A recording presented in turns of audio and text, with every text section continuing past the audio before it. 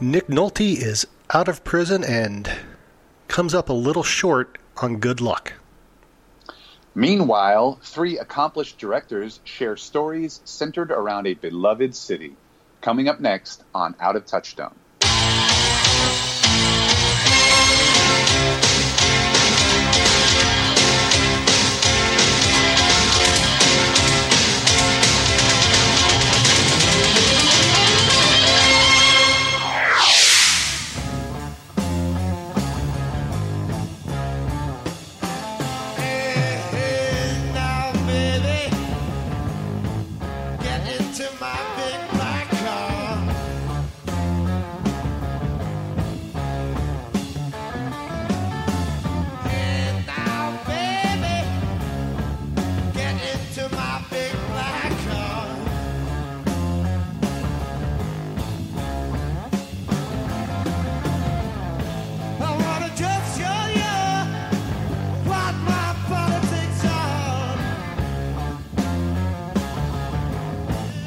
Oh man, I love that song. That, of course, is the 1960s supergroup Cream, led by Eric Clapton, and it's a song called Politician. It's from our second movie, and to be honest, it's one of the most memorable things to me of that second movie. Welcome to Out of Touchdown. My name is Mike DeKalb. We are once again still under the stay-at-home orders here in California, so my co-host is on the other end of the Skype line. It's Chad Smart. How are you doing, Chad? I am doing good. And you said you really like that Cream song. Would you say do you scream for Cream? I don't scream. I'm trying to go with an ice cream, you scream, we all scream for Cream, but it's not working. Let's just move on.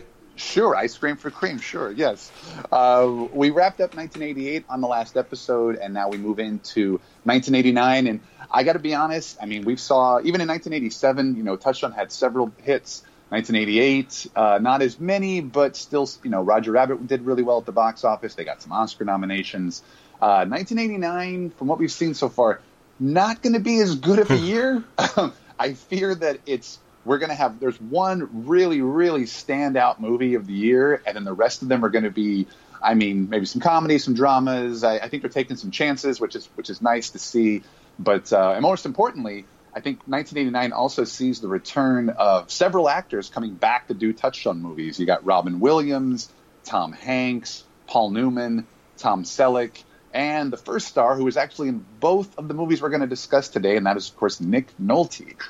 First up, we're going to discuss a comedy he did with Martin Short. It was released on January 27th of 1989, and it's called Three Fugitives. Touchstone Pictures presents the world's worst bank robber and the ex-con he took hostage. You coming with me? Tell us what you want. I'm the hostage. It's a comedy of errors about two mismatched partners who can't seem to work together.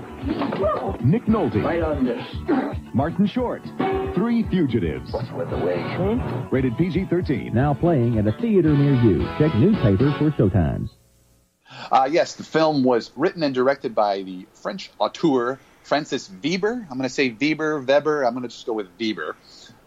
He was a prolific writer throughout the 1970s with movies like The Tall Blonde Man with One Black Shoe and the original Birdcage, which was the French film La Cage aux Folles. He had 3 prior directing credits. Ironically enough, all 3 of them were remade in America. A film called Les Jouets, I guess, which was remade as The Toy. One called Les Chèvres, which I butchered the pronunciation of that, which means Knock on Wood, which was remade as Pure Luck. And the last one is Les Compères, which is called, I guess the translation is Comdads. I'm not exactly sure what that word's supposed to mean. And that was remade as a movie called Father's Day. All of those films starred the actor Pierre Richard, and Gerard Depardieu appeared in the last 2. I don't know if you looked into this, but it seems like it was like a comedy duo of Pierre Richard and Gerard Depardieu. I did not, but I just have to go back to La Jouette, The Toy. That is a film from the 80s for people that don't know, where Jackie Gleason buys his son, whose name just escaped me. It's the kid He was in A Christmas Story. Scotty Schwartz Okay. buys Scott Schwartz Richard Pryor to be his playmate, basically. Yeah, just let that set in for a second about the whole thing, and then yeah, that's a movie I don't think we're going to get a remake of anytime soon. Probably not. Yes. In 1985, Francis Weber was a jury member at the Cannes Film Festival where he met Jeffrey Katzenberg from Touchstone Pictures, and he told Jeffrey the plot of his next film, which was called Les Fugitives. Katzenberg immediately decided that he wanted to remake the film, so Weber wrote an English-language script, while Katzenberg persuaded Disney to buy the U.S. distribution rights for Les Fugitives. Unfortunately, it became a little bit of a contentious point because Disney did not end up distributing Les Fugitives until after the American remake, Three Fugitives, came out, and it was a couple of years later. I read an article in the LA Times where Francis Weber, in 1988, he said, quote, "I'm convinced it won't be released. The time between the two versions is just too close, and I'm sure Disney feels putting the first into cinemas will create a confusion rather than enhance the new film," end quote. I also saw another quote, probably from the same article, where the vice president of acquisitions at the Goldwyn Company, and the Goldwyn Company were the ones who distributed Three Men in a Cradle, the original French version of 3 Men and a Baby. They did the U.S. distribution on that film, and they had tried to acquire the rights to avoid Disney, to avoid letting Disney have it collect dust, but they were unable to get Disney to sell it to them. Weber earned a César nomination for Best Screenplay for Les Fugitives, which I thought was kind of interesting. So as far as the American remake, as we mentioned, the star is Nick Nolte. Familiar face for the Touchstone family. He did Down and Out in Beverly Hills in 1986, and then he starred in 2 movies since then before he came back for Three Fugitives. Both those films were released in 1987. The first one is called Extreme Prejudice, which was directed by the great Walter Hill, and the other one was called Weeds. I'm not overly familiar. I mean, I know the TV show Weeds, but the film Weeds, which involves a prison inmate writing a play and becoming successful. Chad, you know that one? I got nothing on that. I know of it. I know I've seen bits and pieces, but I wouldn't be able to. Had you not in our show rundown put in the plot of the movie, I would have probably just said I know it involves prison in some way, but I don't know the details of the story. And I've never seen Extreme Prejudice either, but I am familiar with it. Yeah, it's one of those titles I just remember hearing about when I was a kid. Of course, acting opposite Nick Nolte in Three Fugitives is Martin Short. He had done extensive television work during the late 1970s and early 1980s. Most notably, people know him from SCTV, and then he did Saturday Night Live. I didn't realize this. He was only on Saturday Night Live for one season, the 1984-85 season. Yeah, and he makes it... Go ahead. Oh, go ahead. No, I was going to say, I believe it's that one season which has probably one of my favorite, I can't really call it a skit, it's more like a short film, where he does the synchronized swimming. Oh, with Harry Shearer? With Harry Shearer, where he can't swim. And so he's got like the arm floaties, yeah. Yes, Martin Short made his film debut in 1979 with a film called Lost and Found, another one I'm not overly familiar with. And he did 3 films in 1986 and 87 after his run on SNL, and they're some of the better movies of the 80s. Three Amigos, Inner Space, and then a romantic comedy called Cross My Heart. Do not know that one. Him and Annette O'Toole. Mm-hmm. Yeah, I've seen that one. You have? Oh, okay. Yeah. And then his previous work before Three Fugitives, in the fall of 1988, he does the Saturday morning cartoon show called The Completely Mental Misadventures of Ed Grimley, which is based on the character he played on SCTV and SNL. I did read something that said that it's to this day, it's still the only animated Saturday morning series that's based off of a Saturday Night Live character. I mean, I haven't really bothered to look in to see if that's true, but the show was only canceled. It was canceled after only one season, and only 13 episodes aired.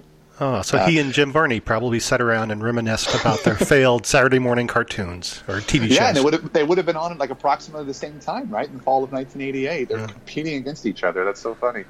It's an extensive supporting cast, but I just wanted to highlight 2 people, and that is Alan Ruck. Of course, we know him from Ferris Bueller's Day Off. His previous film credit was Three for the Road, which I mentioned because it was directed by Bill Norton, who had directed Baby, Secret of the Lost Legend. And are you familiar with that movie? Three for the Road. Actually, I did see that. I remember seeing that with my mom. That's the Charlie Sheen, Cary Green, Alan Ruck road trip movie where she's like a politician's daughter, and Charlie Sheen's trying to be he wants to be an intern for that politician, right? And so she agrees to drive her across the country. Yeah, and she's, I think, not stable is a good way to put it, from what I remember. Like that, right? Yeah. And then, of course, Three Fugitives also gives us James Earl Jones, the extensive film library, but he was just coming off of Coming to America, which was I still one of my favorite movies of the 1980s. So we've got a new year on Touchstone, and I wanted to try something new just to help speed up the discussion. As we talk about it often on this show, Chad and I are not film critics. I don't want to get into reviews of the film. I'm more interested in the trivia aspect and how these movies came to be and where they fit into Disney's canon. And so we decided, whether it would be in reference to our good friends over at Tom and Jim's Top 5, we thought it would be fun to simply list some positives and negatives from each film as we go into the plot. I don't want to get into the minutia and say this, then the plot starts with this, and then this scene. And so we just keep it simple, but have each of us come up with just a couple, 2 or 3 positives and negatives about the film. Hopefully we won't be too negative. So instead, I'll start with positives. For my first positive for Three Fugitives, I have the short runtime of 96 minutes. I don't want to go in too much detail, but I'm not a big fan of this movie. I was quite bored by the time it was over. But I will say, as a positive, it's got a short runtime, and I think that ends up making the plot move rather quickly. Of course, unfortunately, it's sometimes to a fault, as we see. There's a lot of plot holes where stuff gets bridged together, and you're like, okay, how did they get there? The director's just like, nope, let's just keep it moving. So I can kind of give him credit. He does cut most of the extraneous scenes to not waste any time. And if you're gonna make a farce, which is what this film is, then it's a pretty good length. You don't want to linger too much on those moments. I mean, did the runtime affect you in any way, Chad? Well, I agree with you, and this is something I think we've mentioned on past episodes, where I feel today's movies, for whatever reason, outstay their welcome. You know, we're looking at films. The average film now is probably 2 hours and 15 minutes, it seems. Whereas you could look back at these 80s films that were 90 to 100 minutes, and that's like the perfect length. You hit your jokes, you get in, you get out, and everything's great. So I agree with you. Although, yeah, even 96 minutes might be a little, shave off about 7 minutes from that runtime. Okay, could have taken it even further. Yeah. And it's funny, we'll discuss it on our next episode, but my wife and I recently watched Dead Poet Society, and which, like I said, great movie. It's a little over 2 hours, and all I could think when I was watching it is I was like, if this was made today, it'd probably be about 2:30, maybe 2:40, just to get as much more of the dramatic heft of the film. But Chad, have you got a positive for Three Fugitives? Yeah, I do. I watched this movie after you had seen it, and you'd kind of given me a heads up, like, beware, 1989's not starting off too great for Touchstone, but. So I think I went in with lowered expectations and enjoyed the beginning of half the film a lot more than I probably would have otherwise. But I think the bank robbery scene with Martin Short, the whole, we don't want to get into the minutia of the film, but the whole plot revolves around Nick Nolte getting out of prison after 5 years for committing a bank robbery.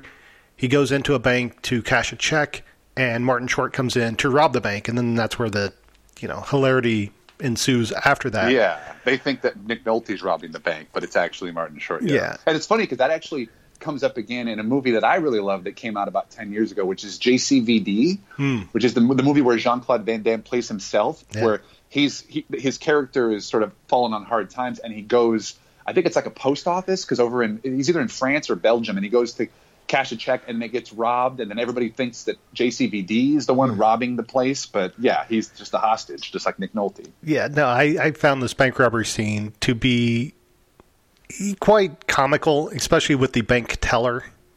Yes, I had that as one of my positives as well. The bank teller character is very well used. It's good comic timing on his work, yes. Yeah. So that's my positive, and I know that, looking at your list, we kind of overlap on a couple, so... Yeah. I think the bank robbery scene is probably the funniest scene in this entire film.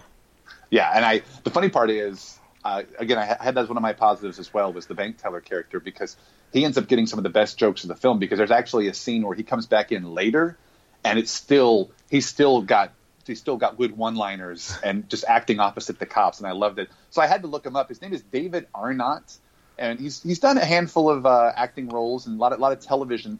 But what I could not get past, what I thought it was so interesting, is he has 2 writing credits, feature screenplay credits, co-writers, and it's 2 of my favorite movies that are both great silly farce type comedies. The first is The Adventures of Ford Fairlane, which he co-wrote with Daniel Waters, who had wrote Heathers, which is still one of my favorite movies.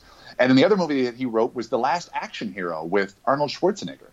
So I'm like, who knew that this guy who he steals 3 fugitives in his limited time on screen, and he also goes on to write 2 great movies in the 1990s. The only other positive I had from the movie, which I jokingly told my wife, because she did not like the movie either. And when I told her, I said, yeah, I'm going to come up with positives. She was like, what kind of positives are you going to come up with? Really? What do you got? And my first thing was, Nick Nolte has great comedic chops. I don't think he gets enough credit for that because he's this big, brawny guy. I looked him up. His backstory, he played football and baseball in college. Like, he's this big linebacker of a man. And so when he does comedic roles, if his timing is on, he gets a chance to be really funny. And that's what I love. He's rough and tough. And so but it gives his funny moments that much extra heft. Like, you can believe him as a hardened bank robber. I think it's so easy to if you're going to have this farce about this, okay, there's this guy getting out of prison, and now he's going to go on the lam with this other guy who does not deserve to be a bank robber. You want to have a guy that you could believe. And Nick Nolte, yes, I could totally believe him because he kind of has that crotchety old man kind of thing, even when he was young. So I do appreciate Nick Nolte's comedic chops. It's been a long time since I've seen 48 Hours, but I mean, everyone loved him in that, and then it was good enough to make a sequel. He plays a good straight man when going up against more of a silly character that was known for acting on Saturday Night Live. Right? There you go. Yeah. That's his thing. I'm with you. I have him listed as my third good thing about this film as well. Again, he's an actor that I remember a lot from the 80s, and then, haven't seen a lot of his post-80s career. I know he was on a TV show, I believe, on the Stars channel a few years ago where he was playing an ex-president who's trying to, I think, make up for things that his administration had done, if I have that plot right. I've not watched the show, but that's like the last thing that I can think of that he was in. Okay. And then, his 90s stuff, was he in, what was he Oscar nominated in 1998, I believe? Affliction? Affliction, yes. Yeah. I wanted to say Atonement, but that's a whole other movie with Keira Knightley. Yeah, which would have been I think that's a tandem that we need to see on cinema screens. Keira Knightley and Nick Nolte are back. For sure. That's it for me for positive. Do you have any other positives for the film, Chip? I was just going to point out, like you said, we're kind of stretching trying to find 3 good things about this film. and so I just put Alan Ruckman and James Earl Jones. I've said it on the show, I love character actors, which is what I would put Alan Ruckman into that. Alan Ruck, yeah. What's that? Alan Ruck. Yeah, I don't know why I have Ruckman typed down. You're making a hybrid of Alan Rickman and Alan Ruck, which yes. would also be would have been a good pairing back in the day. Exactly. I don't know why. I'm going to blame autocorrect for changing Ruckman. But Alan Ruck, I remember when he showed up in Speed, I'm like, yes, it's Cameron. And like Young Guns 2? Yeah. Yes, exactly. And James Earl Jones, like you said, is the voice of our generation. It seems, So, do you wish? I almost wish there were more scenes with those 2 guys. They're not in the movie nearly enough. You see them at the beginning, and they set up that they're going to be the cops hard on him. And all I kept thinking about was the Charles Durning character from Tough Guys, where he's right there when Kirk Douglas and Burt Lancaster get out of prison, and he's I'm going to be on you guys. And I was worried they were going to be underused, and they're not underused, they're not overused, they're just used. Like, I wish they would have been a little bit more overused. I agree with you. This movie probably, and I, looking at our 3 negatives, I think you take out a little bit of Martin Short and you put in more Alan Ruck and James Earl Jones. Yeah. You got a good movie. Yeah. So unfortunately, like I said, we try to be positive, but I also want to point out some of the negatives. And unfortunately, there was plenty of them in this film. To me, the main one is just, I found Martin Short to be very annoying. And the Nick Nolte character ends up being sort of a proxy for the audience because he is clearly cannot stand him in the first half of the movie. And I understand, you've just come out of prison, and now this guy's dragging you back into this scenario. But so I feel like you really have to like Martin Short. Like I couldn't help but think that the idea in my head was, I call it full on Marty. You know, I love Inner Space, but he's it seems like it's a little bit restrained. He has his wacky scenes in that movie, but for this one, it's a little over the top, and it's hard for them. I don't know. It was a little cringeworthy watching how they had to pair together and how the plot gets set up. And when you see the scene where he convinces him and how they have to join together, and I was not really having it. You know why I robbed that bank this morning? For my little girl who's sick, to pay for this special school that she goes to. And they're not going to put me in jail, okay? They're not going to take her away from me. What's it to me? I couldn't pay my rent either. I was just about to be thrown out. And when you're homeless, then they take your children away. That's why I'm in this mess. Please help me.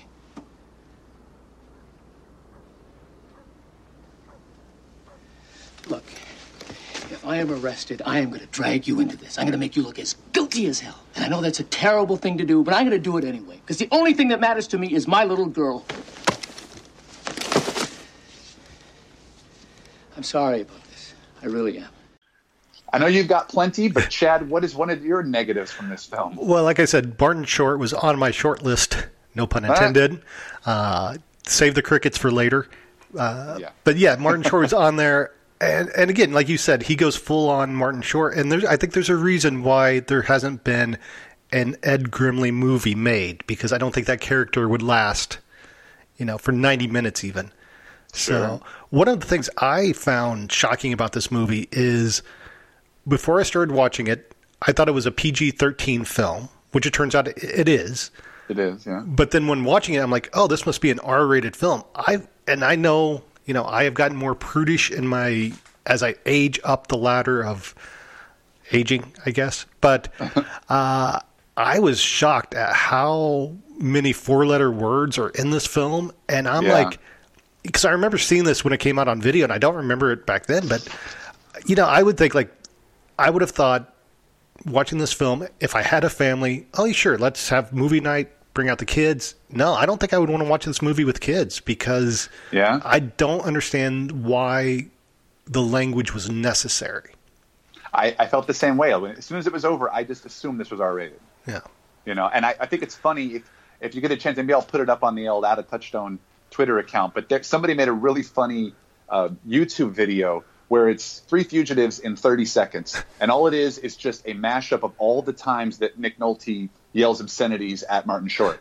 And it's like, that's the whole movie, because the plot is so thin, I mean, and that was one of the things that I thought is, I think sometimes, 4-letter words can be used as humor, but also, if it's also not creative enough, like if the writers can come up with a good joke, it's like, oh, let's put a curse word in there. And that was one of the negatives I had of the film, is that the jokes were extremely telegraphed. Like, you can see them coming a mile away. When Martin Short says, oh, I'm going to take you to this doctor to help you with your gunshot wound, and he's like, he's out of his house, and you're like, well, and Nick Nolte's like, well, how is he not going to tell on me? And my first thought was, oh my God, he's probably going to be a vet, right? Oh, look, he's a veterinarian. And then, okay, that's the joke. That's all there should be. But instead, that joke goes on and on and on, where it's like, where the doctor keeps thinking that Nick Nolte is a dog, and you're like, okay. And then you see the doctor again later, and he's still referencing him as a dog, and you're like, come on. And then, I don't know if you remember, I remember from all the trailers and TV spots, but there's a scene where Nick Nolte tells Martin Short, you got to stay hidden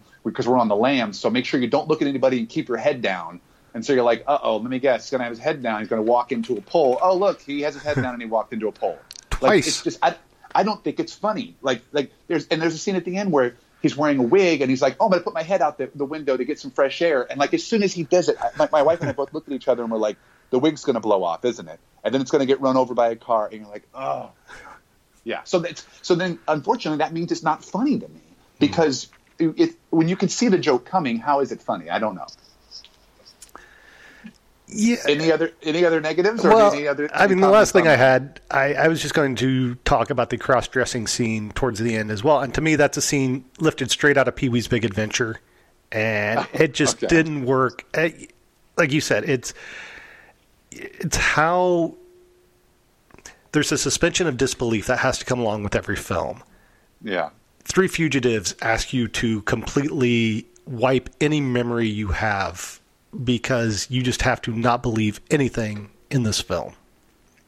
The cops, Yeah. I'm going to steal a little bit of your third negative here is you mentioned the cops being Keystone-ish. Yeah.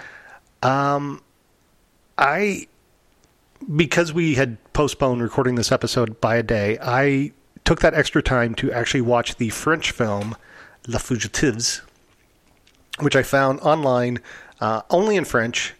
I do not speak French. There are no closed captions, subtitles? no subtitles. So I basically watched it to see. I'm going to let those sirens pass. No, I think it's kind of funny. Okay. We're talking about cops, and I got sirens driving past my apartment. Okay. Go ahead, keep going.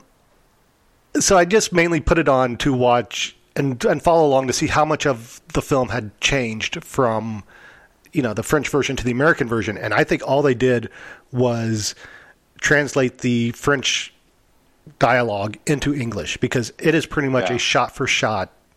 The only thing I noticed was when they're after the bank robbery scene, when they're hiding under the car, and I think the gun goes off and it shoots and oil drips down onto Martin Short's face. That scene's not in the French version.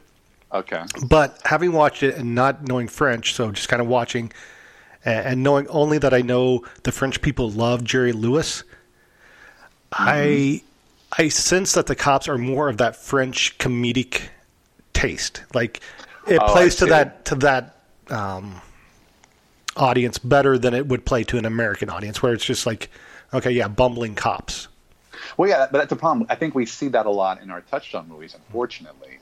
And it's not the first time I've noticed it on this podcast where the cops are kind of silly. The criminals, I mean, they're basically criminals from a comedy film. Yeah. Like you don't think, I mean, they might try to come off as being threatening and menacing, but they're not. And unfortunately, like I love Bruce McGill, and they put him in this movie as this bad guy. And I think, he has this ability to be stern, but he's so much better. I think he was so much better in comedies. And I just, as soon as I saw him, and when it's like he's the guy that's the criminal that's going to get him their IDs, I'm like, no, why are you using him? Like, there's so many other guys you could have used. And yeah, I don't know. I would say going to the bad guy, like I think that whole subplot probably could have been written out and readjusted a little bit because those characters show up only for a handful of scenes.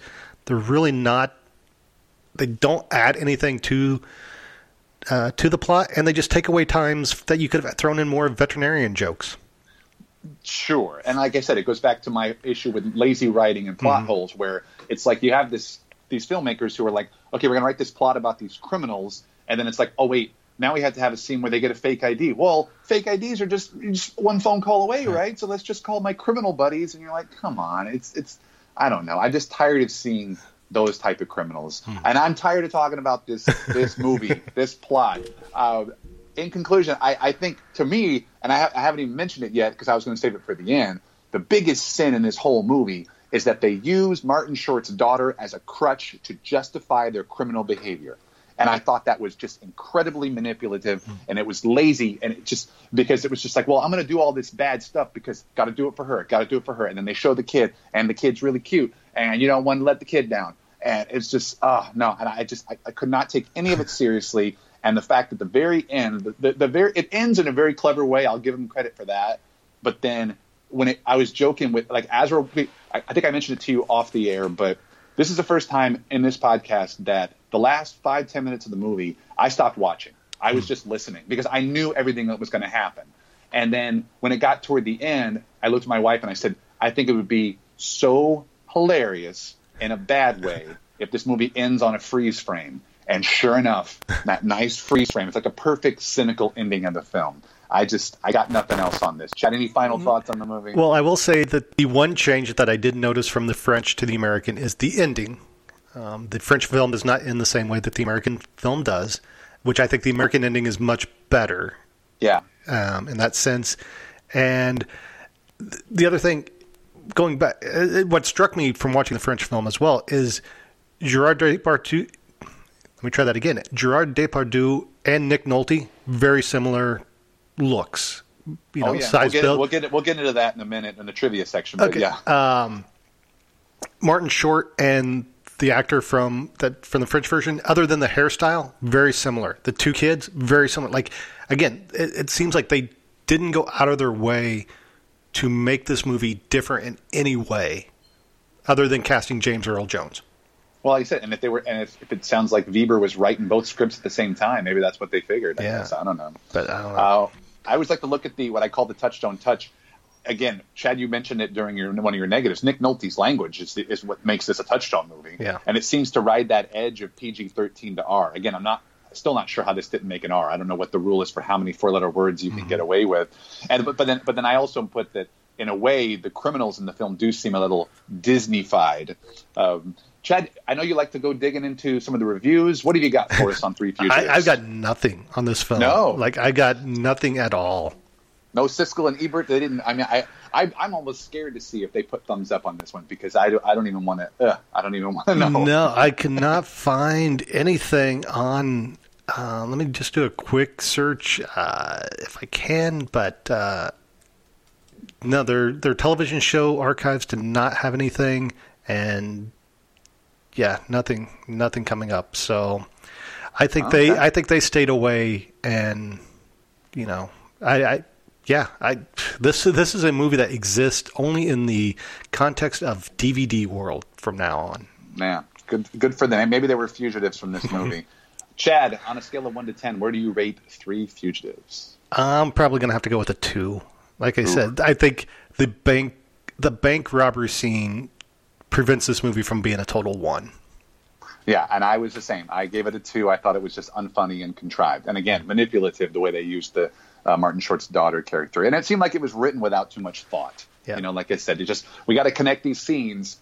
Well, there's supposed to be a scene in between them. It's fine. We don't need that. Let's just go to the next location. And you're like, oh, okay. Like, how do they fit in? I don't get it. Sequel or remake potential, like as we mentioned, this was a remake, so I don't want to see this movie remade again. But the open ending does allow for a sequel, I guess. It did okay at the box office, and as I mentioned, Nick Nolte did a comedic sequel with 48 Hours, so the opportunity would have been there, but now it's 30 years later, so definitely don't need it. From a trivia standpoint, as I mentioned, Martin Short would go on to star in the movie Pure Luck, which was a remake of a Francis Weber film in which he plays a role that was originated by Pierre Richard, who played the role in Les Fugitives, I should say. And have you seen Pure Luck? No, I've never seen Pure Luck. I would say, based on your view of Three Fugitives, stay away from Pure Luck.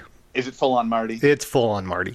Yeah, like I said, comedy is subjective. I understand that, but we've had a series of comedy stars over the last 3 decades, and some of them you like him, some of them you don't. And I think that he's one that I can take him or leave him. Like I said, again, Interspace, amazing. Three Amigos, amazing. I don't know if I need him carrying a bit. I guess we're going to have one with Captain Ron coming up in a few years, but I think I don't know if he's as much of the comedic star in that one. But okay, so then we have Nick Nolte. Interesting, and I think I brought this up on the Down and Out in Beverly Hills episode, but he plays a character in Three Fugitives that, as Chad mentioned, was originated by Gerard Depardieu in the film Les Fugitives. Nick Nolte had previously starred in Down and Out in Beverly Hills, which was based on the French film Voodoo Saved from Drowning. That film was remade in 2005 as Voodoo, starring Gerard Depardieu. So there is a Nick Nolte Gerard Depardieu connection. They played twice. They played the same character from films. I did notice that the opening scene of the film was shot at McNeil Island Prison, which was only accessible by air or sea. You'll notice that, because he comes in on a ferry, there's no roads leading to that. I just was curious, and I looked it up, and I saw that it was a prison. It closed about 10 years ago, and now it's like a correctional center more for people with mental problems.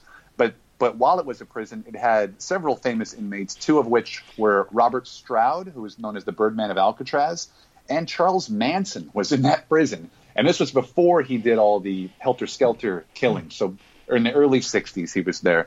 The last trivia note I had was just something that kind of came really quick as I was watching the movie. But when they go to the children's home to rescue Martin Short's daughter, the receptionist was Kathy Kinney, who I remember from Drew Carey. Was it Mimi? Was that her name? Mimi, yeah. I completely forgot to note that. But yeah, that's another one where, going back to my love of character actors, as soon as she shows up, I'm like, oh, yes, her. Yeah. for a soundtrack, there's really no soundtrack to speak of. There was the score was released on CD. There's only a couple of songs, but I did notice one of the songs in the film was the Bus Boys, who also did the song "The Boys Are Back in Town," which was used in 48 Hours. I did not know much about the Bus Boys. I saw that apparently they were the musical guests on Saturday Night Live when Eddie Murphy was on, and Eddie Murphy sang backup with them. So, I mean, I think they're still around, but no real connection there. So we'll go to the box office performance. As I mentioned, it did okay. It opened on January 27th, as we said. It was number 2, and it made $6.4 million, and it was behind Rain Man, which was doing quite well at the time. Beaches, from our last episode, or 2 episodes, I should say, Beaches finished 3rd at the box office. The only other film that opened against Three Fugitives was Physical Evidence. Do you know that one? That's Teresa Russell, Burt Reynolds' courtroom drama thriller. The name sounds familiar, but I did not see it. Yeah, I don't know. Interestingly enough, in its second week, Three Fugitives jumps up to number 1. And it just edges out Rain Man by less than $30,000. Then it falls back to second in week 3 with the release of The Fly 2. And so for the month of February, it hovers around the top 5.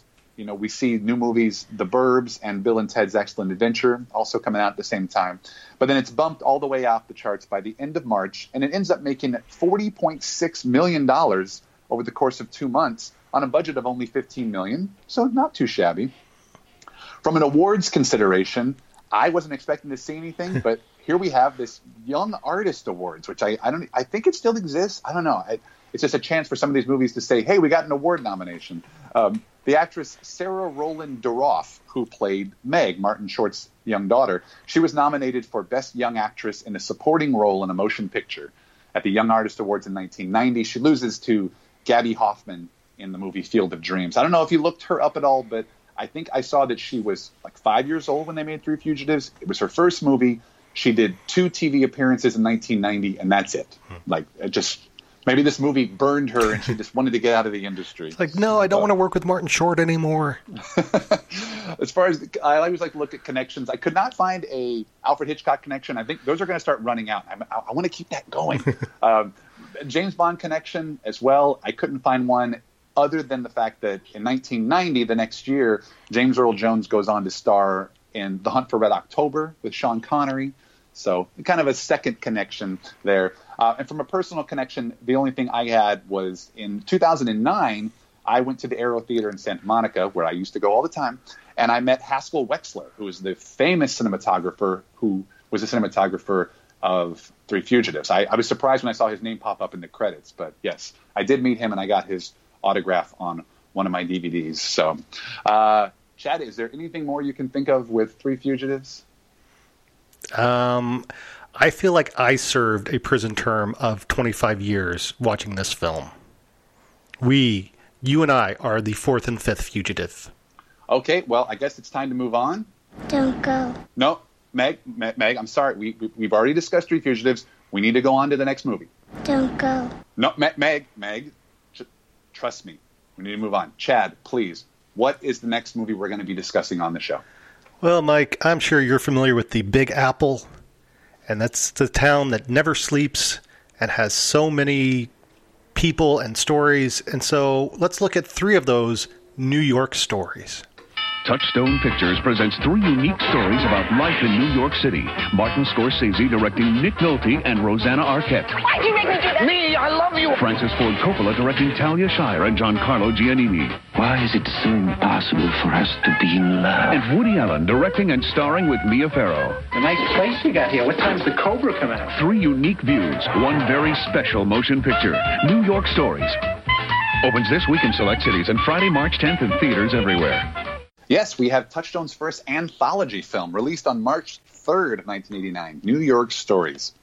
The idea for the film began with Woody Allen mentioning to his longtime producer, Robert Greenhut, that he had a lot of what he called, quote, juicy ideas that were best suited for short films, and he wondered if other directors felt the same way. So Greenhut went to Francis Ford Coppola and Martin Scorsese, and he promised them total control over their short films, and they agreed to sign on. It took over a year to clear the schedules of all 3 directors.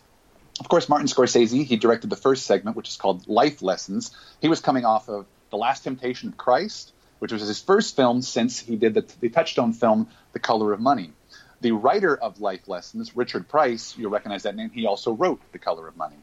The second segment is called Life Without Zoe, and it was directed by Francis Ford Coppola. Of course, he's one of the most revered directors of the 1970s. He'd done The Godfather, The Conversation, The Apocalypse Now, which is one of my favorite films. And he continued on with the 80s. I forgot how prolific he was in the 80s. He did movies like The Outsiders, Rumblefish, Peggy Sue Got Married. His most recent film was Tucker, The Man in His Dream, the Jeff Bridges movie. I never saw that. I remember my dad used to like that one a lot because it involves cars. And then his segment, he co-wrote it with his 17-year-old daughter, Sofia Coppola, who has gone on to a nice career of her own.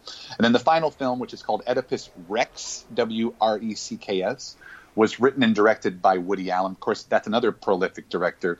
By the late 1980s, he'd kind of veered from comedy to drama. And so he was coming off his most serious films, which were September and Another Woman, which both starred his romantic companion, Mia Farrow.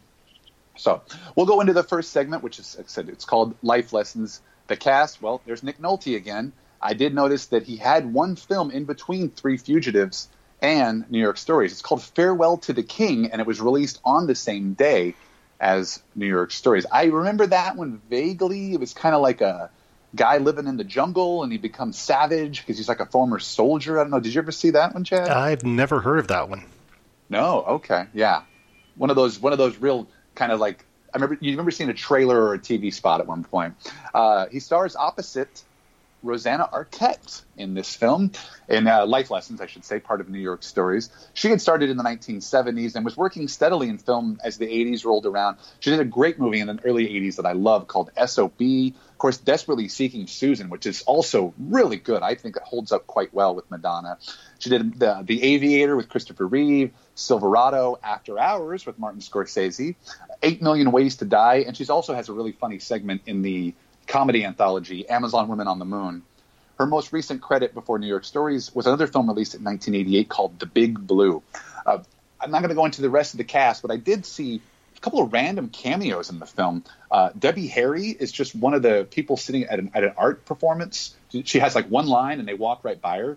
And then I also noticed that there's a scene late in the segment where they're in a diner and Nick Nolte gets into a fight with Steve Buscemi. But when Steve Buscemi walks into the diner, he's with his buddy, which is Peter Gabriel. And I was kind of like, what's Peter Gabriel doing? And I realized, Peter Gabriel did the score to Last Temptation of Christ. So they were probably working on the score at the time when they filmed it. And they was like, oh, come on in. So he's on screen. He has no lines, but it's clearly Peter Gabriel. Because we're talking about three separate movies within the course of one movie, we're not going to go too deep into the positives and negatives, but we can kind of point out a few things from each segment that we may have liked. From a positive standpoint, from the first Life Lessons, this is Nick Nolte and Rosanna Arquette playing a painter and his protege. I really thought that Nick Nolte, once again, his performance is fantastic. He plays that brutish, domineering male, and he's also passive aggressive and manipulative. And some of the scenes are kind of painful to watch, but even though they're quite effective. There's one scene in particular that she's asking for help. Like he's so like really mean to her. But then when she asks for help, all of a sudden he's like nice, but then he just does this weird kind of like, for lack of a better word, I'll say passive aggressive compliments.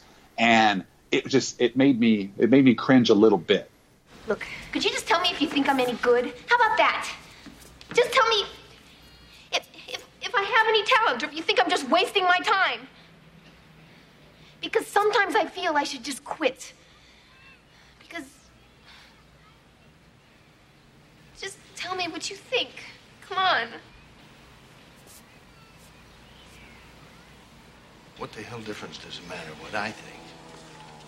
It's yours. I mean, you make art because you have to. Because you got no choice. It's not about talent. It's about no choice but to do it. Not any good. Well, you're 22, so who knows? Who cares? You want to give it up. You give it up, you weren't a real artist to begin with.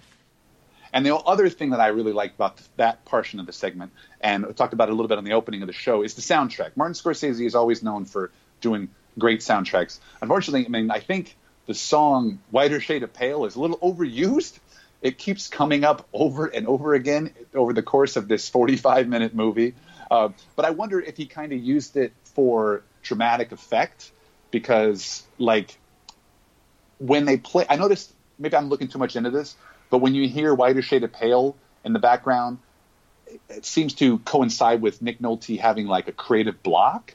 But then the other songs, like the Cream song Politician, there's also Bob Dylan's Like a Rolling Stone. And what's interesting is he uses live versions of Politician, Like a Rolling Stone, rather than the studio versions. And when those songs are playing, he's a lot more productive. I don't know if that was a conscious choice, but it seems like whenever you hear Whiter Shade of Pale, it's Nick Nolte is, well, maybe he is a whiter shade of pale because he's more depressed and he can't really get any work out.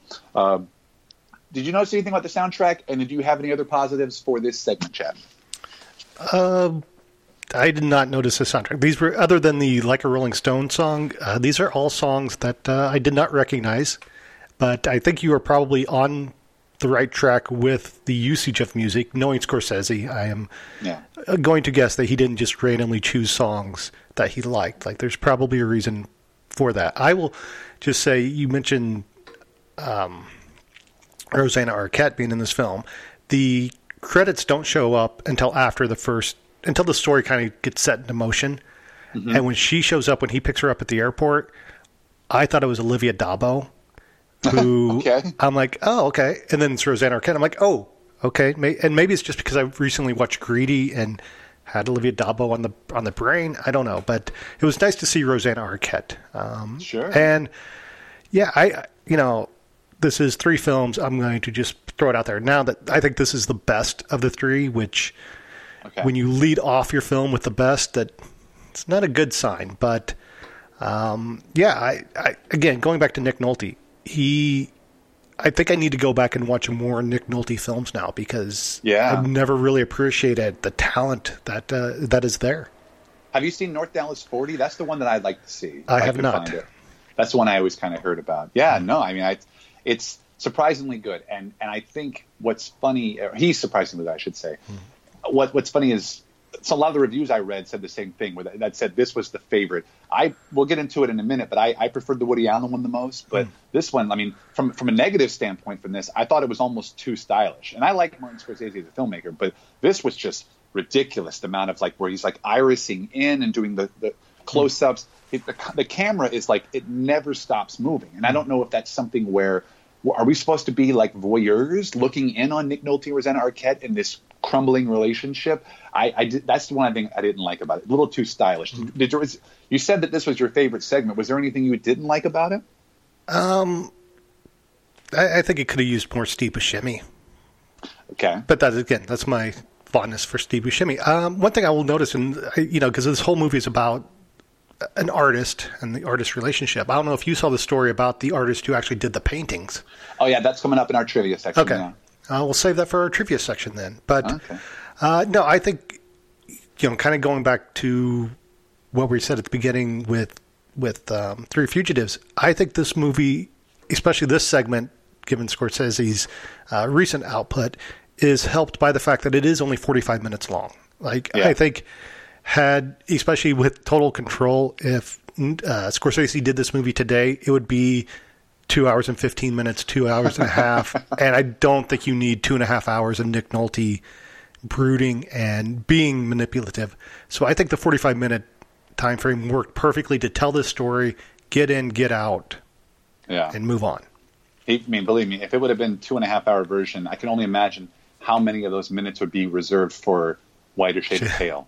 Like that song just over. You get the remix version, the live version, the dubstep version. Yes. Yeah. So, but we're moving on to the second segment, which is almost universally considered to be the worst of the 3. And I can tell you that I'm sure it was mine, probably yours, my wife's. The less said about this one, the better. But I will give it its due. As you mentioned, it's called Life Without Zoe, directed by Francis Ford Coppola.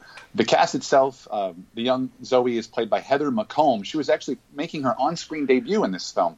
And I saw that she turned 12 years old the day before the film was released. Her parents are played by Talia Shire, Francis Ford Coppola's sister, who she, of course, people of our generation should know her because she became famous in the 70s playing Connie in the Godfather films and, of course, Adrian in the Rocky films. And, Chad, did you see Talia Shire is also in Rad? Oh, of course. She plays the mom of the main character. Oh, I again have not seen Rad. Chad sings its praises. It's actually getting an official Blu-ray release this year, so there will be a screening sometime in the future. Yes, and then of course Zoe's father in the film is played by the great Italian actor Giancarlo Giannini, who had been acting in cinema in Italy since the late '60s. I saw that he had got an Oscar nomination for Best Actor in 1975 for the film Seven Beauties. More random cameos and random roles. Did you recognize Zoe's? The butler who lives with her is Don Novello. That voice is immediately recognizable as Father Guido Sarducci. I didn't recognize, but I saw in the cast, and yes, I knew Father Guido Sarducci immediately. Yeah, just even without the mustache, you just instantly recognize that voice. I mentioned cameos. Chris Elliott. There's a scene where there's like a robbery at the hotel where Zoe lives, and Chris Elliott plays one of the robbers. Now, I was convinced there's another robber that comes out. He looked just like Gary Oldman, and I did not see him listed anywhere. IMDb, Wiki, nothing as an uncredited. But I swear, if that wasn't Gary Oldman, somebody clearly stole his DNA. This segment also features the film debut of the actor Adrian Brody. I just saw him listed in the credits. I did not know exactly where he was. I sure don't remember seeing him in the film. And I found a podcast. I cannot remember the name of it. I think it was like the Brody Cast or whatever, where these guys were going to go back and watch all of his movies. And so I listened to a brief segment where they talk about New York stories, and they reveal that there's a scene where Zoe and her friends are working on the school paper, and Adrian Brody's in the background in the newsroom, and that's it. He doesn't have any lines, yet he has a character name. I don't get it. Positives, very few and far between for this film, but I will say, and again, when I told my wife we were doing positives and negatives for each segment, she's like, what are you going to have as a positive on the Coppola one? Because I don't know what you got. And I will say I did like that it gives kind of a child's perspective on the world. It's very whimsical. And in particular, there's this one scene where she's talking to that rich boy, and she's giving the story about the bunny rabbit. And I did like that. I used to travel with my father, so I had no friends. You? No friends? Really? Then my mom told me the story of the bunny rabbit. Bunny rabbit? What is bunny rabbit? Once upon a time, there was a bunny rabbit, a lonely one. He had no friends at all. So his mother put him in his backyard with all his toys and carrots and vegetables and said, "You play here with all your stuff." And what do you think happened? What happened? Soon lots of bunny rabbits were peeking over the fence saying, "Can I play too?" My mom told me that story. Whenever I'm lonely and have no friends, I just have a lot of fun by myself. And people always peek over the fence and say, "Can we play too?" I see. So be it. Can I play too? But yes, there's obviously much more negatives than positives. Chad, just out of curiosity, were you able to find any positives in Life Without Zoe? It's short, which seems to be my positives for everything in the show. Sofia Coppola, as you mentioned, has gone on to have a successful career. And I don't know what to say about her exactly in this. I'm just trying to work in a segue into the fact that I also recently watched Virgin Suicides, which is a film that she adapted from a novel, and I think it was her first directing, her directorial debut. That movie made me love film again. I have not seen a film that well done in a long time. See, I didn't like it. I saw it in the theater and didn't like it. I like Lost in Translation. And maybe that's the thing is I had never seen it, and I just finished this book called Greatest Movie Year Ever, which is all about 1999. Oh yeah. And so it talked about it and was very spoiler heavy. So I stopped and watched the movie, and yes, I really enjoyed it. So I think what I'm trying to get around here to saying is that movie is based on a book. This movie, while also kind of technically based on The Life of Eloise, I believe it is called. Yeah, that those books. Yeah, the Eloise children's book. This one just, I don't know what the idea was. Maybe this was just a passion project for Francis Ford Coppola to work with Sofia and help him out. But yeah, this one, you talked about the last 10 minutes of Three Fugitives zoning out. I think after about 15 minutes, this movie was just on as background noise. I didn't know where it was going or what the point was. I just, yeah. Yeah, we zoned out as well. Like it's there's so many negatives. I'm going to try not to pile on, but I will say, yeah, it's very slow for a short film. But what really bothered me was that it kind of sets up this adventure. Like you see, when she leaves to go to school and everyone's saying hi to her, and like she goes to the different areas of the hotel, and you're like, oh, okay, are we going to have something? Like I said, this childlike whimsy. But then once they set all that up, it just doesn't go anywhere. Nothing happens. And all I could think was, like, are they trying to say that this is some sort of allegory where like rich people are just like kids with toys? I don't know. I mean, maybe I'm giving them too much credit, but again, I don't. The less said about this segment, the better. I don't know if there's. I'm sure you have a lot of negatives as well. If you can try not to be too mean, was there anything else that bothered you about this movie or about this segment? The fact that it was in there and came after a really good Martin Scorsese segment. Like, again, had you let off the movie New York Stories with this Francis Ford Coppola portion, maybe it would be looked at differently. But coming off of this one very heavy, very serious film with Nick Nolte and Rosanna Arquette, and then, like you said, this one's very whimsical, and I don't know if it was just something that they thought it'd be a good palate cleanser, but maybe it just I think the framing, it's kind of like an album. You need to sequence your songs in a good order, and this did not help out. The sequencing of this film did not help this story. Well, yeah, I'm wondering if that's exactly what it is. I'm going to treat it like a palate cleanser, because when we get into the final segment, I was so pleasantly surprised with that one, because I was so bored during the second one that all of the Woody Allen's humor really landed a lot further. And of course, that, like I said, the last segment is called Oedipus Rex. This is Woody Allen's first on-screen role since Hannah and Her Sisters. Of course, he stars opposite Mia Farrow. She had started in the 1960s. Of course, her famous roles in movies like Rosemary's Baby and The Great Gatsby. Before, I didn't realize it was this prolific, but she began a long working and personal relationship with Woody Allen in the 1980s. She appeared in 13 of his films over an 11-year period. Wow. And that just shows you how prolific he was, that he made 13 films in 11 years. This was the 9th of those 13 films. But to show you how much work she was getting from Woody Allen, she didn't do anything else during those 11 years other than some voiceover narration, narrating a TV show, and she appeared in the movie Supergirl, which I'd never actually seen that with Helen Slater. The other woman in the film who I just absolutely adore is the great Julie Kavner. I forget about all the great TV that she did in the 70s, most notably the show Rhoda. Of course, she had worked with Woody Allen on Hannah and Her Sisters and also on Radio Days. In 1987, her last film's credit was the movie Surrender, which I think we discussed on Touchstone. It must have come out against one of the Touchstone movies. That was the Michael Caine, Sally Field, I think, romantic comedy. And, of course, Julie Kavner will forever be known as the voice of Marge Simpson on The Simpsons. The last actor that I'll mention is the woman who plays Woody Allen's mother, who, of course, is also very well known for being the voice of an iconic cartoon character. Her name is Mae Questel, and she was the voice of Betty Boop. And interestingly enough, she even provided the voice of Betty Boop in Who Framed Roger Rabbit in 1988. She'd also appeared in the movies Funny Girl, and she would go on to play Aunt Bethany in National Lampoon's Christmas Vacation later in 1989. I totally forgot about that. I'm not as big of a Christmas Vacation fan as some people are. Did you recognize her from Christmas Vacation when you watched this movie? No, I have to go on record. I'm with you. I am probably one of a handful of people who doesn't appreciate Christmas Vacation the way everyone else does. Yeah, I like it. I just can't quote it like people do readily.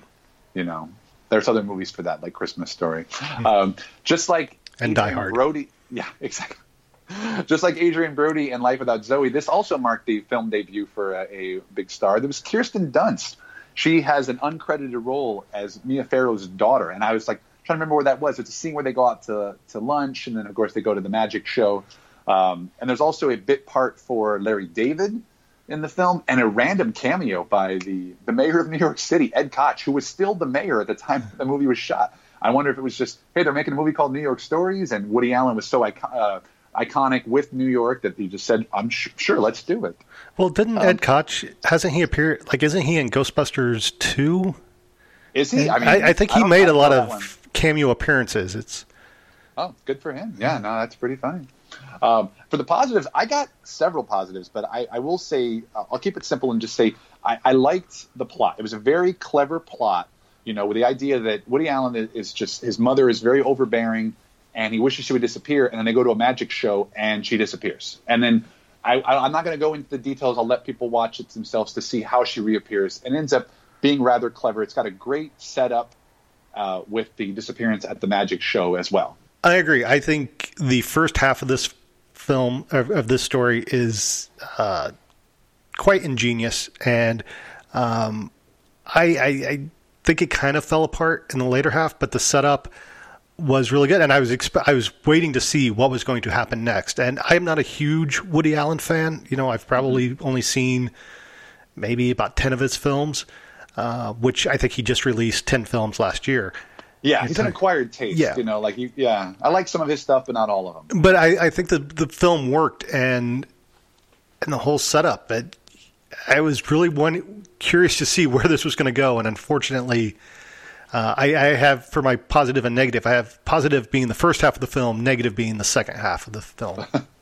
Well, that's what I like about it. Actually, one of my positives was that he seems to have the best grasp of the short film format. I know you talked about how much you liked Scorsese's segment, but I think this is kind of a one joke premise, and you can't take it beyond 40 minutes. It works so well in the shorter format. And then the other main positive I had for the film is Julie Kavner, I think, is terrific in this movie. Just good comic timing. And granted, she's got a good script to work off of. I mean, when you only know her from The Simpsons and random stuff in the 70s, it was nice to see her on screen, and Woody really knows how to give her the best material to work with. Unfortunately, the negative of the film, again, the same material, I thought Mia Farrow was just very blah. Like, I'm not overly familiar with her stuff. I've seen Rosemary's Baby. I have not seen a lot of the Mia Farrow Woody Allen films. I've seen most of his 70s films he did with, like, Diane Keaton and such. I was not impressed. Mia Farrow is she's just there. Like, I did not think she was good or bad. She's just kind of there. And like, as we talk about when the acquired taste, which I guess you can call it a negative for this film, is that you kind of really have to be a fan of Woody Allen's work to appreciate the humor in this movie, right? No, I would agree with you. I think if this plays much to Woody Allen's strengths, and you have to, if you're not a fan of that, this, you probably like the Francis Ford Coppola story better. So, did you have any negatives before we wrap up the whole New York story? I think my only negative was the second half of the story. Like, it just it was interesting, but I don't think it really worked. And I would also say my negative as a whole for the movie is, you've touched on this on back on the 3 Men and a Baby episode and stuff. This movie is called New York Stories, but I don't feel like we really got a lot of New York in the movie. Like, it's more personal stories as opposed to using the city. And I know actually the Woody Allen second half does use the city in probably the best way. Yeah. But I wanted more New York out of New York Stories. Yeah, I guess because the Scorsese one, you see him go to a couple of art galleries and stuff, and then the Coppola one, you see her on the street at one point when she's trying to go to school, or you see her walking around the park with the other rich boy. But I would like to have seen it more as a character. Yeah, it's a good point. My final thoughts, again, it seems like a lot of the reviews of the film say the same thing, which is there's one good one, there's one bad one, and there's one that's kind of blah, like kind of meh.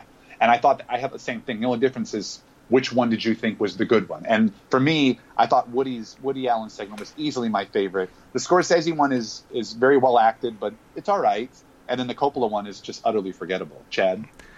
I'm saying, I, like I said, really like the Scorsese one. Coppola, that's a good bathroom break. You don't have to pause the film. You can just go get a snack, come back. And then the Woody Allen one, it's fun. It's just high bar at the beginning, low bar at the end. Kind of disappointing, flat. I think, again, rearrange this film, do Coppola, Allen. Well, I'd actually do Coppola, Scorsese, Allen, just because that way you kind of end on a happy note. Yeah, I didn't on the comedy. Yeah. Sure. Yeah. So, I have Roger Ebert's review, which basically just sums up everything that we just said. Of the three films, the only successful one is Life Lessons, the Scorsese story of a middle-aged painter, blah, blah, blah. Coppola, an updated version of the story of Eloise, is surprisingly thin and unfocused. And The Allen, about a 50-year-old man dominated by his mother, starts well but takes a wrong turn about halfway through.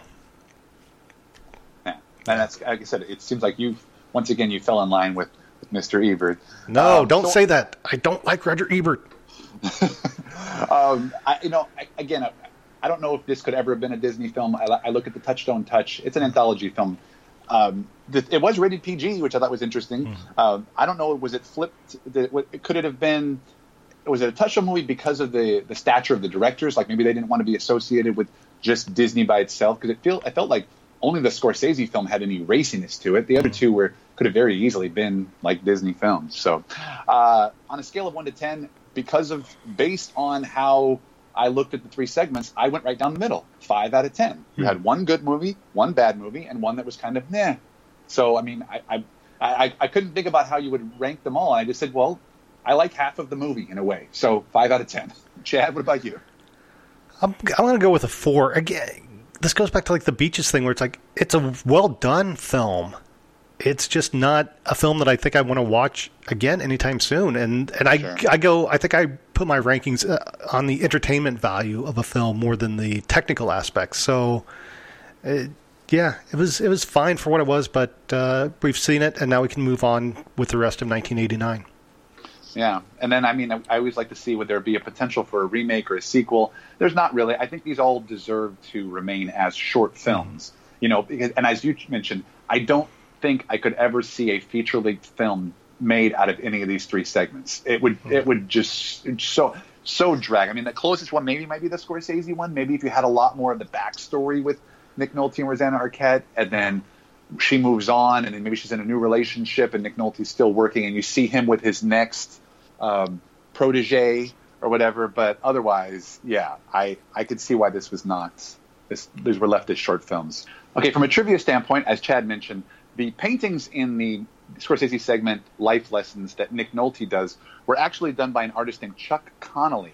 Scorsese was so impressed with his work that he planned on taking some of it back to Los Angeles to line up buyers. But supposedly Chuck Connolly gave an interview to the New York Post just before that, and he ripped both the movie and Scorsese himself. So Scorsese didn't pursue the idea any further. Did you look any more into Chuck Connolly? I believe there's a documentary made about him, and that's where they got that information from. No, I just found a article about him that had the quote that said that he, after seeing the movie, he told Scorsese, "I thought it was cliched, mundane, and no raging bull." And apparently Scorsese took offense at that. So I guess so. And then, of course, from another trivia standpoint, is that rumor has it that Steven Spielberg was supposed to direct one of the segments, but he dropped out and was replaced by Coppola. I did a bunch of digging. I can't seem to find anything to substantiate that rumor. That might be one of the ones where if you ever see him do a Q&A and you get a chance to submit a question, ask him, hey, is this true? Well, I wondered, because this would have been a few years after the Twilight Zone movie, maybe people are confusing Spielberg directing part of that, or maybe this was something that there was thought of moving in the anthology direction with Spielberg just because he had that experience. I don't know. Just and then, I mean, who knows? And then the one trivia factor that I seem to see in a lot of different places was that there is one actor, Paul Herman, who appears in all three segments. I totally forgot. I recognize him in two of the three because I think I saw him in the Zoe segment, and then I saw him again in the Woody Allen one. I'm like, oh, that's the guy that was in the Zoe one, but I don't remember him from the Scorsese segment. Paul Herman had actually worked with all three of the directors previously, so it was kind of a synergy. The soundtrack, as I talked about earlier with the Scorsese, music does play a prominent role in the Life Lessons segment. Of course, Politician by Cream, so good. The Nighttime is the Right Time by Ray Charles. We got live version of Bob Dylan's Like a Rolling Stone. And of course, as we mentioned, Whiter Shade of Pale by Procol Harum. Wanted to do a little digging, as Chad and I do on our other podcast, Wonder Why. We look at the charts for some of these hits. And Whiter Shade of Pale actually reached number 5 on the Billboard chart in 1967 and has sold more than 10 million copies. It's actually one of the highest-selling singles of all time.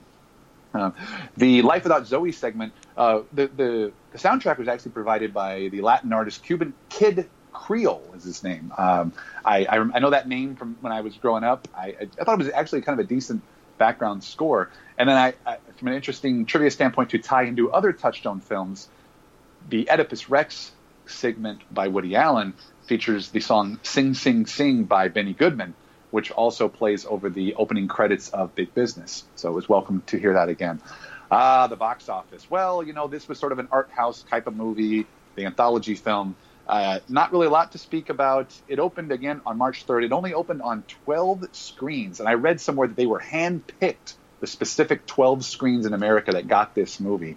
It made $432,000, which gave it a $36,000 per screen average, which is a ridiculous amount. Just to compare, the second place film by per screen average the week that New York Stories opened only made $5,600 per screen, 6 times less per screen than New York Stories. The new releases that week, as we mentioned, Farewell to the King, also Lean on Me, Skin Deep, and Dream a Little Dream. In its second week, New York Stories goes wide and goes on to 500 screens, and it finishes 7th with $2.4 million. Lean on Me, which had opened the week before, stayed in first place for both of those weeks. The other films that opened against it were Chances Are and Police Academy 6, City Under Siege. I think I checked out of the Police Academy franchise when The Goot did after Part 4. In week 3 of the New York Stories release, it gets pushed all the way down to 10th with the releases of Leviathan and Fletch Lives. And then it falls out of the top 10 and leaves theaters after about a month. It only earns $10.8 million on a $15 million budget. So, I mean, it wasn't really expected to be your box office hit. I guess it was just to get some love amongst the art house crowd and maybe get some awards consideration. Well, it gets one nomination for an award, and that is Julie Kavner. She wins the American Comedy Award for Funniest Supporting Actress in a Motion Picture, which I support because I thought she's one of the best parts of the Woody Allen segment. Look at some connections again. No Alfred Hitchcock connection. Damn, we're gonna get one in the next episode, but not in this one. A James Bond connection. Finally, we get some real connections. Giancarlo Giannini from Life Without Zoe. He starred in both Casino Royale and Quantum of Solace, opposite Daniel Craig. He played the MI6 agent Rene Matisse.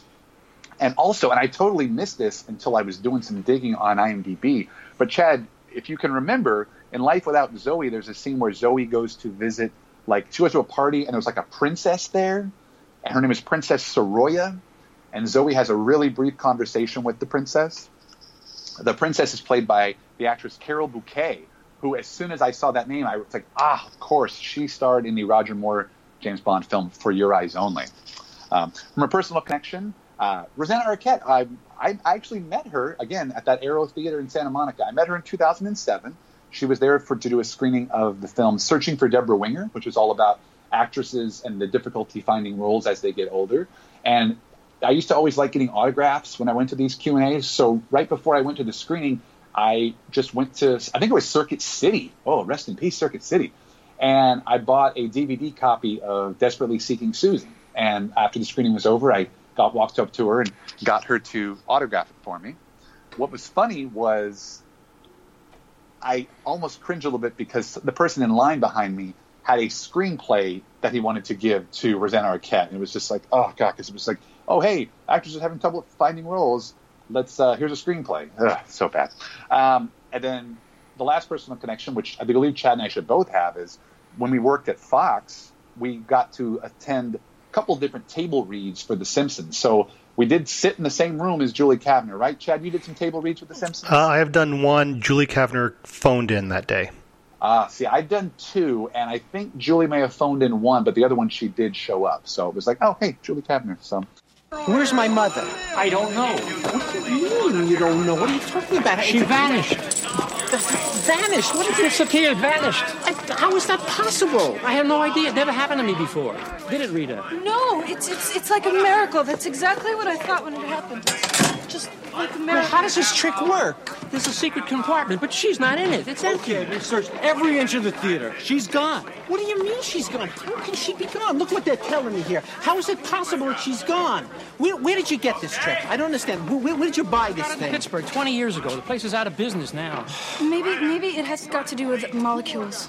What do you mean molecules? You take a little Jewish lady and you stuff her in a box and she disappears and she's telling me molecules? You know what? The theater's not taking any responsibility for this. Don't worry either. about a thing. Anything happens to your mother, I'll get you 2 free tickets to any show we do. Who wants tickets? Okay, What are you talking I'm going to call the about? police. No, I don't want any publicity on this. It's too strange. You know, Attorney's mother vanishes during magic trick. It's bizarre. I don't want publicity on this either. Nobody will ever volunteer again. In conclusion, we've got 2 films. We've got an anthology film. We have a wacky farce. Are these good ideas for Touchstone? Would they fit the Disney ideal? I don't know. Three Fugitives was a good enough hit at the box office, I think. It would not have fit into a Disney mode with all that foul language. So to me, it seems like a good idea. And they also get a chance to flex some of their art house street cred with this anthology film. Chad, and does it seem like these were good ideas for Touchstone, even if they might not have been as successful at the box office? Oh, definitely. I think Three Fugitives had potential. You know, as we've, again, said many times on this show, most Touchstone films are about 2 or 3 rewrites away from a good film.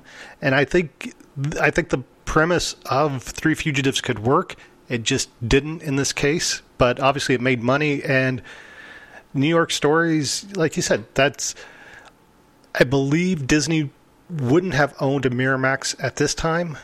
Oh, no, But maybe this was like the start of trying to look into getting into that realm of film distribution or film quality. So I can understand why they did it. I'm curious to see if we move on with some of these Touchstone movies and see if any of them have that sort of artiness. I know that in the mid-'90s, Touchstone does a co-production deal with Merchant Ivory, so we're going to see some costume period dramas as well. But speaking of Disney, I always like to look and see if Walt Disney Pictures themselves released any movies during the same period as these 2 Touchstone films. The only thing I could find was The Rescuers was re-released on March 17th. It stayed in the top 4 for the first 3 weeks and the top 10 for over a month. It leaves theaters after 6 weeks, and it earns $21.2 million. Again, free money. Just keep putting these movies out in theaters, and you got $20 million in your pocket. It's great. So what's coming up on the next episode? Well, unfortunately, we're gonna start with what I consider to be a very underwhelming ensemble heist movie, but then we follow it up with what I also consider to be one of the greatest films in the entire Touchstone library. For my co-host, Chad Smart, you can find him on Twitter. He's at Chad Smart. He also is the proprietor of the Positive Cynicism Podcasting Network, the PCPN, where we do our Wonder Why show, and he also has 3 other shows every month. My name is Mike DeKalb. Again, I'm on Twitter at Mike DeKalb. The Touchstone, Out of Touchstone Twitter is, of course, at Out of Touchstone. You can reach us via email, outoftouchstone@gmail.com, and our website, outoftouchstone.com. This is Out of Touchstone, and we are out of time.